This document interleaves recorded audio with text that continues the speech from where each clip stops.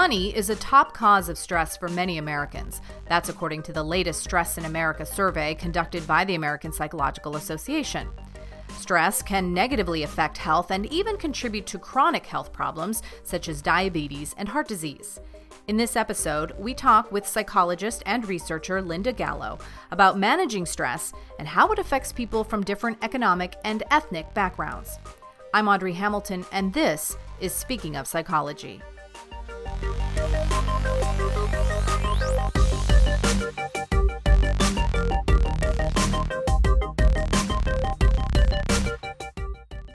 Linda Gallo is a professor of psychology at San Diego State University. She is also co-director of the Institute for Behavioral and Community Health Studies, which promotes research aimed at making behavioral science applicable to medicine and healthcare. Dr. Gallo has extensively studied how stress and other psychological problems can lead to increased risk of chronic disease, and she has helped develop a number of psychological interventions aimed at lowering disease risk in lower-income populations. Thank you for joining us, Dr. Gallo. Thank you very much for having me. I think there are many people who are aware that stress can negatively affect our health, but what are some side effects of stress that people may not expect? What sort of diseases can be aggravated or even caused by stress? Well, humans are actually equipped to deal with stress, and stress can be beneficial, at least initially, because it allows us to avoid danger and face challenges. But stress becomes unhealthy when it is unrelenting and people do not experience opportunities to recover. So in these cases, stress can lead to physical problems, things like headaches and stomach aches, and also mental health issues such as anxiety, trouble sleeping. And then over time, the toll of stress in the body accumulates and can contribute to chronic physical conditions such as heart disease, diabetes, and other illnesses. Mm-hmm. And in addition, some conditions can be made worse by stress. For example, stress can exacerbate autoimmune conditions like rheumatoid arthritis. And something else that people may not be aware of is that chronic stress can also affect our immune system in a way that makes us more vulnerable to acute viral illnesses like colds and the flu.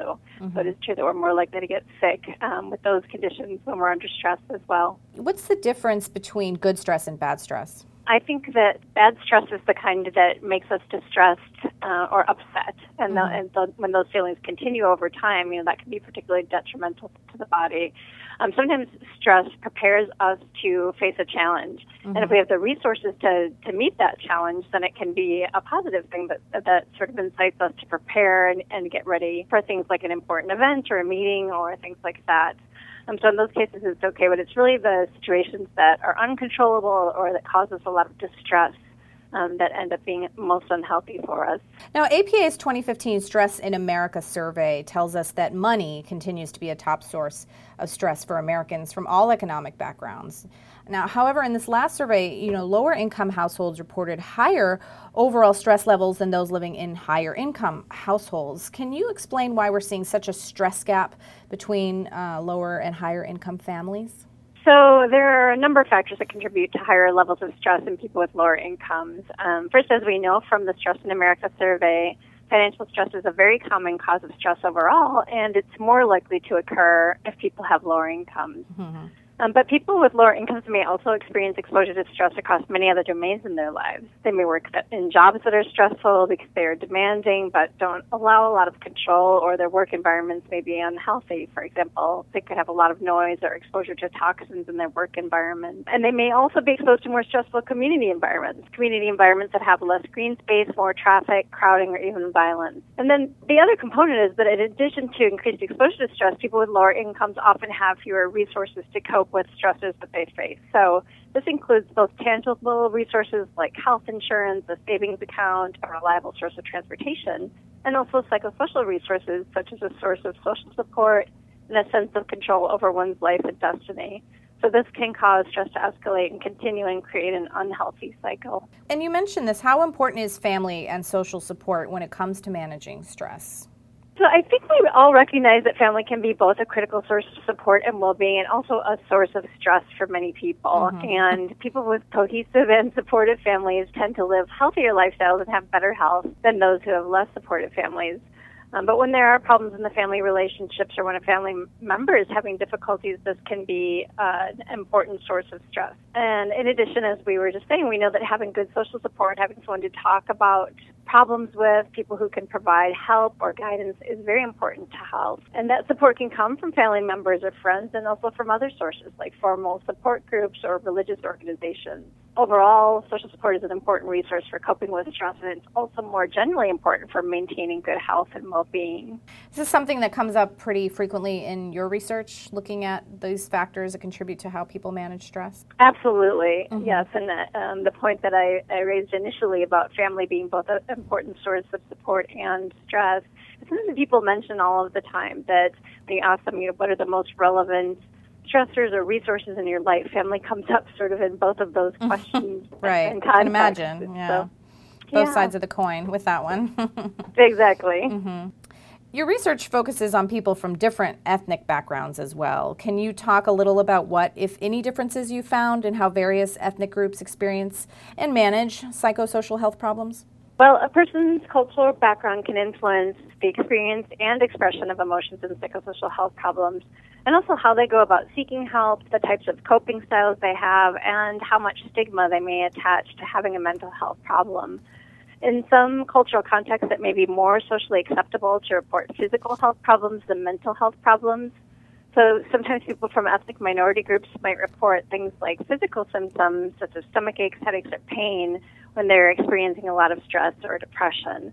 All of us have those symptoms arise when stress is high, but sometimes those might be the ones that are primarily reported in certain cultural groups. And unfortunately, we know that psychosocial health problems are undertreated in general, but this is especially the case in diverse groups. Racial and ethnic disparities in mental health treatment are very well documented in the United States, and ethnic minorities are also more likely to seek help for behavioral health problems in primary care settings and less likely to seek them in an outpatient mental health care setting. So it may be that the trend toward integrated care models where behavioral and physical health care are integrated within the same context is a potential avenue to reduce disparities and improve care for diverse groups.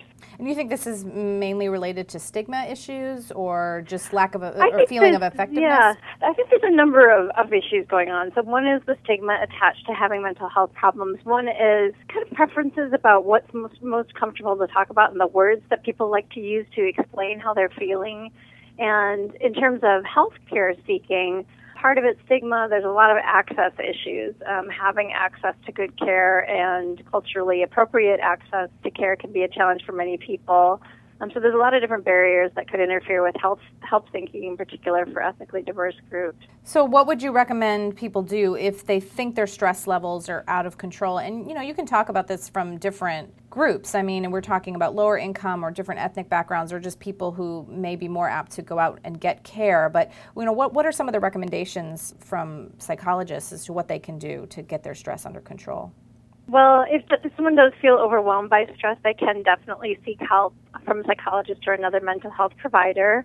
In addition, they can stay in touch with people who can provide social support. So they can ask for help from family and friends or community or religious organizations, whatever setting is most comfortable for them to seek support. And that's something, obviously, that anyone can do. And as I was mentioning earlier, social support can be important in maintaining health at all times, not just when we're under stress. And we also know that regular exercise is an excellent means of reducing your coping with stress. There's a lot of research showing that engaging in moderate activity for about 30 minutes a day can improve mood. And, of course, we know that has many physical benefits as well. And walking can be ideal for a lot of people because it doesn't require any special equipment or gym memberships. And it can be done with a friend or family member as well, which can also create social support, or someone can join a walking group in their neighborhood, things like that. And since stress can really get in the way of activities like these, it's important to set aside time regularly for healthy and relaxing behaviors, because I think, as we all know, we know it's good for us, we know it's healthy, but when stress arises, often we let go of the behaviors that could help us deal with it the most effectively. Well, Dr. Gallo, thank you so much for joining us. Appreciate you taking the time. Thank you very much. It was a pleasure to talk with you, Audrey.